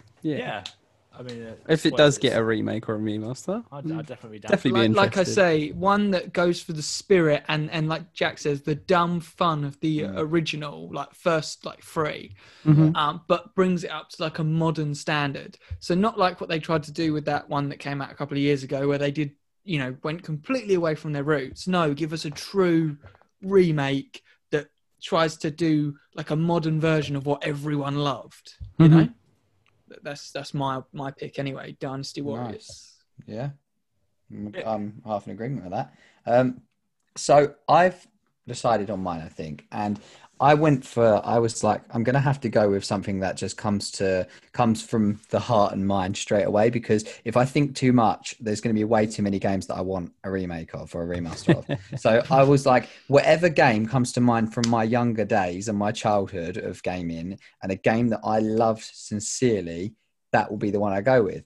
Now, I don't even know, other than Brad. Do I know this? Yeah. I mean, if other than you, I don't know if anyone else would have even played it. Can I guess? Or if you guessed right, I'd be really impressed. But if he gets it wrong, can I take a guess? Yeah. Okay. Yeah. Go on. Jak and Daxter. Oh my God! You guessed it. Yes. So I know you. So more specifically, though, Jak and Daxter 3. I would go for the third Jak and Daxter, and I've got a level with you. I don't know what that is. Right, what were you going to guess, Chris? Yeah. I thought you might go for Conker. Oh, Conker, yeah, that's great. That doesn't need a remake. I have played that recently. but it's compatible. It's on Xbox Live Gold this month. Yeah. Is it? Yeah, for free, for gold. Right, so yeah, Jak and Daxter. So Bradley, you all know, obviously, it's a lot easier for me to explain to you because you'll know exactly what I'm talking about. But so think about the things that made Jak and Daxter 3 amazing, like even better than 1 and 2. And imagine them on like, you know, updated, remastered, better mechanics, like new graphics and that. Do you remember in 3 when you get in the desert and stuff and the towns and that, you get the hoverboard? Yes. Yeah, which you can just, whenever you want, you can just flick out the hoverboard and just start like just to get around quicker. You can boost it, do tricks on it and stuff. And then do you remember you get the hoverboard, and then do you remember you get like the when you leave the towns and the cities, you get like the dirt bikes with like the turrets on the front and like the and then obviously your character gets the angel and devil wings as well. It just right. So do you know what Jak and Daxter is at all, Chris or Jordan? Like, yeah, I think so. I think I played. It must have been Daxter on the PSP back in yes, the day. Yeah. There was a PSP game called Daxter, which was just Do you, Chris? Do you know? Have you seen them any ever before? Or? No, it's not. It's not ringing any bells. So it's like it's hard to explain. Was there a like animated series? I don't know. There might have been actually. Yeah. It does sound a bit familiar, but so basically, it's Naughty Dog. Yeah, it's Naughty Dog. Yeah, so it's they were like slightly open-worlded action game, like an action adventure game, I'd say, like a story game.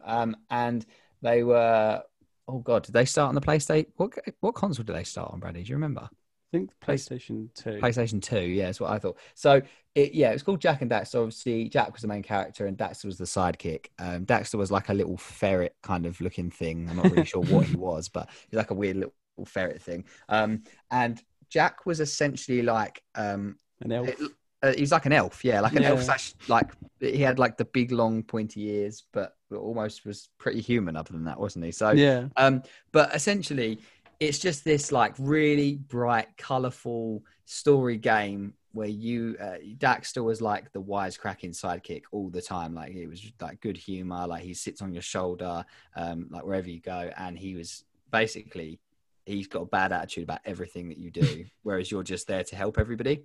And the games start off like, they've all got storylines, but like the first game was more like, you are just following, you basically collect orbs wherever you go, and you have to collect orbs to proceed basically. So wherever areas you're in, you have to explore and find and collect all the orbs before you proceed, but you're also following the story along the route, so it kind of keeps you on track.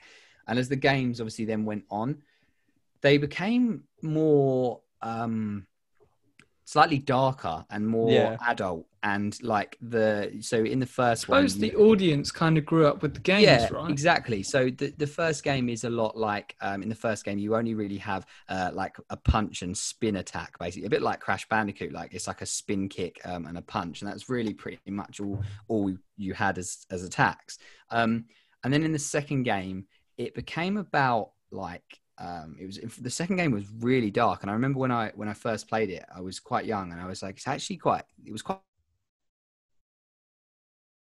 scary at the time. So it's about eco. So what they call everything in the game runs on eco, and it became like almost like a revolution. So basically what happens is the second one's set in more like a city, and the guards have basically oppressed all the citizens, and it's really dark and dingy and rainy and horrible, and it's like eco is running everything, and there's like good eco and bad eco. And what ends up happening is that do you remember it, Bradley? The start of number 2, Jak gets infected with the bad eco, doesn't he? Yeah. Do you remember? And basically the game is like Jak is fighting against this bad eco, like, which is turning Lilo into... and Stitch. Lilo and Stitch. Yeah, where Stitch is like going bad. Yeah. You've just made this like from a traumatic memory from Jak's childhood to Lilo and Stitch into Lilo and Stitch. No, but he's right though. So basically, the second game is then about Jak basically goes from like this like kind-hearted hero to like he's fighting against this dark eco, and you get like when the eco affects him, he turns into like a demon, and like his fingernails grow really long into claws, and his eyes go jet black, and like he starts getting like electricity glowing off of him. And you then can do some like really like, well, animalistic attacks, basically, where it's like they're like claw attacks and things like that, and like charge attacks and stuff. But then they also introduced guns into the game. Did they do that in 2 or 3? 2, didn't they? I can't remember. Yeah, I think 2. I love that child-friendly platformer. Yeah, In the second one, let's but give then they you introduced machine guns. Yeah, but then they also introduced, because it was a city and it was bigger, they then introduced vehicles as well. So you could then, like, they had hover cars, which you could either drive along the floor or you could raise them and drive along the skyline, which was like really cool. And then the third one was obviously the biggest installment and the last proper installment of the franchise. They did a spin-off game after, which was called Jack X, which was completely different and so random. It was basically, I imagine, a money-making scheme, but they essentially turned it into a racing game, Jack X, which was just so random. But anyway, so Jack and Daxter 3 was everything, because it was like the first two things I loved about the first two games. And then what they did was they took the carry-on storyline of this eco and the bad eco, and then they mixed in good eco. And basically they made this big open world where you travel across deserts, you travel to multiple cities, multiple people, you follow this massive storyline. And throughout the game, you collect good eco and bad eco. And eventually you then get good powers and bad powers. And he becomes like the perfect balance of both.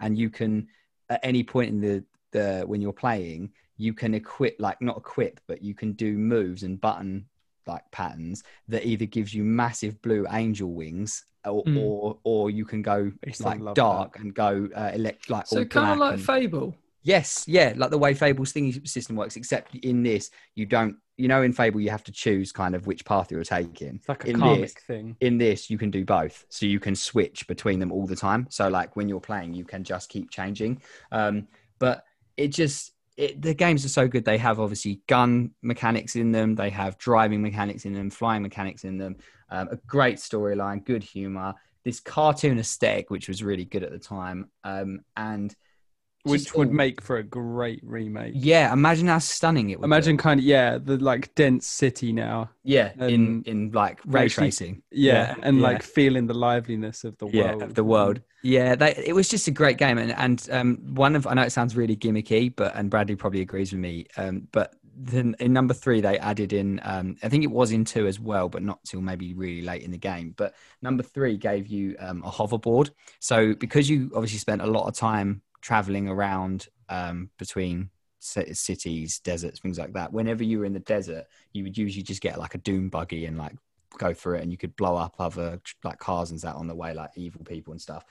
But they gave you a hoverboard, and you could bounce it off walls and do tricks on it and stuff. Like you could do like thingies, but when you did tricks and stuff, it boosted you, didn't it? So you could literally end up like infinite boosting, and you could just like blaze it around all the cities and that, like weave in and out of people and like fly up ramps and stuff. And I just used to love, because you could put it away and get it out at any point. And it sounds like freedom of it. Yeah, but even that, imagine that on a new console with new mechanics and like the loading speeds and stuff for the PS5. Oh, everything like that. But yeah, I'm surprised. I thought you might have, Chris. I don't know. I thought it might have been a game you had in your child, like that you played. Yeah. But I mean, I was for a minute. I thought it might be that one childhood game that I can never remember the name of from like PlayStation 2 that haunts me, because I can vividly reimagine it, but I've never been able to find it or find it. I've gone through lists of PS2 games and I just can't find it. Oh, honestly, I'm glad you feel that way about it as well, because I have games like that, and I always am like. I when you try and describe it to people as well, and you're like, I just can't. No, look, you just sound crazy. Yeah. Human. Yeah, but anyway, so Jack and Daxter 3 would have. That's a great one, Jack.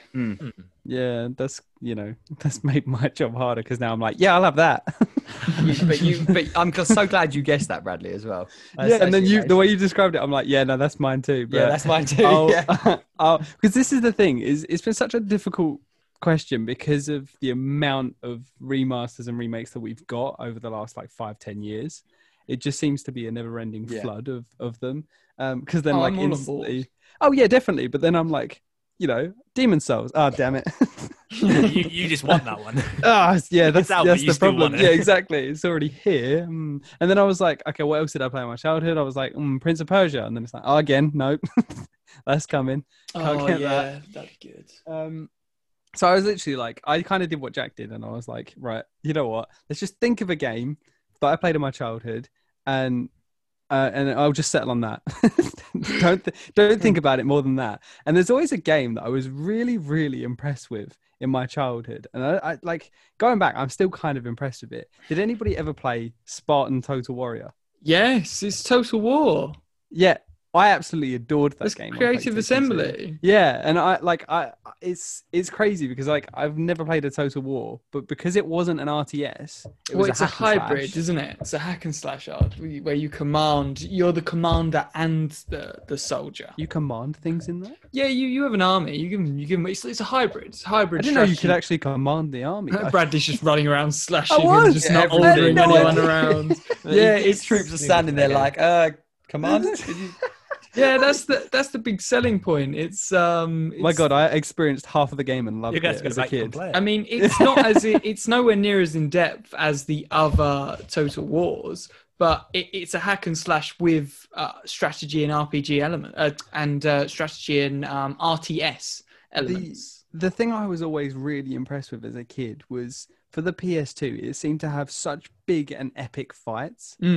And I was always like, wow, how is this running fun? Like no other game for me that I'd played came close to having a fight on that scale and just blitzing through. And it was so gory. As a kid, I was absolutely in awe of it. And you're just like lopping heads off and arms and limbs. And it's so much. How good as well, Bradley, was the opening. Where because it's this fictional take on what if Sparta was still at its prime when the Roman Empire came around. So they play on this like what if history tale of what if ancient Rome invaded ancient Sparta. Obviously, as well as completely mythology thrown in there. Yeah, so like obviously completely historically inaccurate, but makes for a brilliant setting. Oh yeah. And when the Romans invade, there's this. For its time, I imagine it might look a bit bad now. But there was this awesome cutscene where you had all these legionaries steaming into Sparta, and you're like leading the Spartans in defense. It was exactly, and I just remember like because I love that whole the ancient Greeks and Romans, and I remember just feeling so epic while I was playing it. Not that I knew I could command my soldiers, I was just having such a good time, and the combat was actually really fun. It was it's really simple, but you got like abilities progressively throughout the game from kind of mythological weapons. I remember the swords of Athena and like the sword and shield of Medusa, and they all had like these kind of special powers that go along with them, and it really felt awesome when you had a battle that big and you would just like use the shield of Medusa and like suddenly turn like half the battlefield to stone. And just start cool. Like it was, and like being a little kid playing it on the PS2, it was just epic. And like that's a game that for some reason has just stuck with me because of that. It's a game that like I literally had no idea what it was. I went to a friend's house and played it and was like, what is this? And he was like, oh yeah, it's Spartan Total Warrior. And then I was like, oh my God, I need this. So I was like back to begging the parents. Did you ever play though, Bradley, the spiritual successor, Vikings Battle for Asgard? No. Oh, Jack, you must remember this. Vikings, the game. Battle for Asgard. Yeah. There's dragons, and you die, and you go to Valhalla, and you come back. The massive like sieges. Yeah, that is in the same engine. It's made by Creative Assembly, and it's basically the I did sequel. play this. Yeah, I was Vikings say you must Battle for Asgard had these crazy dragons, these big. It was all really of like gory. Viking mythology. You had siege giants, and as you went on, the areas got more and more crazy, and you'd recruit local forces and build up your army bigger. And then funny thing is, I didn't like it anywhere near as much. Oh really? Yeah. Oh, I remember playing it and being like, I didn't know they were by the same people. Yeah. And I just didn't like it anywhere near as much. I think it had kind of like worn off because that was by the 360 time. And I think by then I was like not as impressed. I love that game. Spartan Total Warrior was 2005 and then that was 2008. So I think by 2008, I was like, yeah, I'm done with this. I love that Vikings game. Oh, it's so good. Maybe I was too harsh on it. Go back and play it. I mean, it's on Steam, Bradley. I'll wait for a remaster. If I've called it, it will happen on Game Pass. Yeah, you've called it. But yeah, so I just had to settle with that because there's literally like so many things that I would possibly. So you want Creative Assembly to go back into the hack and slash? Yeah, and like make it more obvious that you can command your units. Maybe I was doing it and I just didn't realize I was doing it. I mean, it's vague. It's more like you say I'm going to go. They're going to go this way. They're going to go that way. It's more like you control the flow of the battle, and like. If you kill, I used to remember in Vikings, if you kill certain units, your troops would push up past that point. So it was a hybrid in that you could command and push them up, but you had to do certain things. See, now I'm really happy with this pick because I think this could be done exceptionally well in today's kind of, with today's resources, with the PC power we have and gaming console power. But even like Total War Warhammer's coming to the end of its life cycle. And with all the assets they've made, all the in-game engine, they could literally make a Total Warrior Warhammer and let you play as any number of the Warhammer, races in a hack and slash because they've got all the assets. They've got everything all set up. I'm in. That would be wicked. I feel like this episode's question hasn't caused as much of a crisis this time around. No. More prepared. Sort of. Yeah. I mean, I think it's more you just give us we only have a spur of a moment to decide, so we just see. I prefer that. If you give me too much overthinking. It's too much overthinking. You start panicking, but then we'll probably kick ourselves after the episode and be like, "Damn it!" Else, On my phone's notes is just my please remaster this. And I'm like, oh god damn it! I should have read. I've been saving this entire time. Oh Jesus.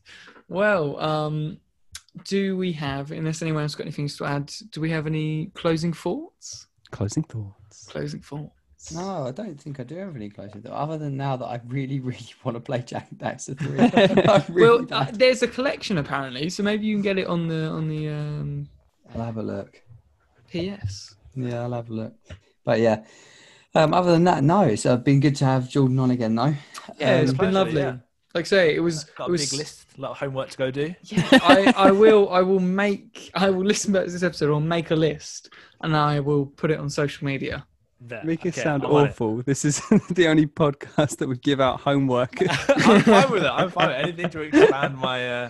It's like there's like so many. We will be marking it. Bring up, and then I'll be like, oh, I haven't seen that, and they'll be like, what? Because I did a film and television degree at uni, and there are so many films that I just haven't seen. Yeah, it's embarrassing. So no, I'm all down for homework. That's fine. Yeah, I mean, I hope in my closing thought is I hope people listening know that we all love a bit of sarcasm and we don't take anything serious on this podcast because otherwise people would think we're just been bullying Jordan. Yeah, like you can't come back on. You're 42 episodes in. I'm sure they know by now sarcasm is a key. This might be someone's first episode, Jordan. Yeah, yeah, true. Welcome to the Sarcastic Podcast. Oh god. Yeah, so that'd be funny. And like say, next time when you come on in another 8 months' time, we can update it with red crosses or green ticks. Yeah, lots of red crosses. Maybe one green tick at least. Yeah. Well, yes. We'll aim for one. Set the bar low, and then hey, maybe I'll impress you guys. It can never be as bad as Bradley's. Do not worry, Jordan. Mine's just film and TV and stuff. Give me games, and I'll probably play them. Well, has anyone else got any closing thoughts? No, I'm all good. Oh, well, it's just a pleasure to have you back on, Jordan. Pleasure's all mine. Thank you, guys. Thanks. Hopefully it won't be so long again next time. Yeah. Hopefully our schedules will line up. It must have been like months since you first, because you guys messaged me first, and then I was like, yeah, I'll get back to you. And then I never did because I'm an asshole. and then we kept trying to organise something, and it just kept rolling over. But we got there. Yeah, got there in the end. And it was really good fun. We love having you on. So thank you. And we'll see everyone else next week. And before we go, you can catch Jordan over the handle of Wosps on Twitch. Correct. If you listen to him, you're like, oh, I like this guy. Go stare at him while he plays Minecraft. There you go. It's a really, really creepy way of actually saying what he does. Describing what subscribers, people who stare at you while he won't interact with you. He'll just be there. Yeah, he doesn't talk. I don't even know I'm streaming. It's just the first I've heard of it. Well, you mean those 2,000 people are watching me? Oh God. Just starts undressing. Wait, what? Wait, what? I mean, there are streamers who just get into bed and leave their stream on. That's true. Yeah. So maybe you're missing. Maybe that's missing the a next trick. content. Yeah. Okay, guys. We'll Right. catch you all next week. Yeah, see you later. See you later. See you later.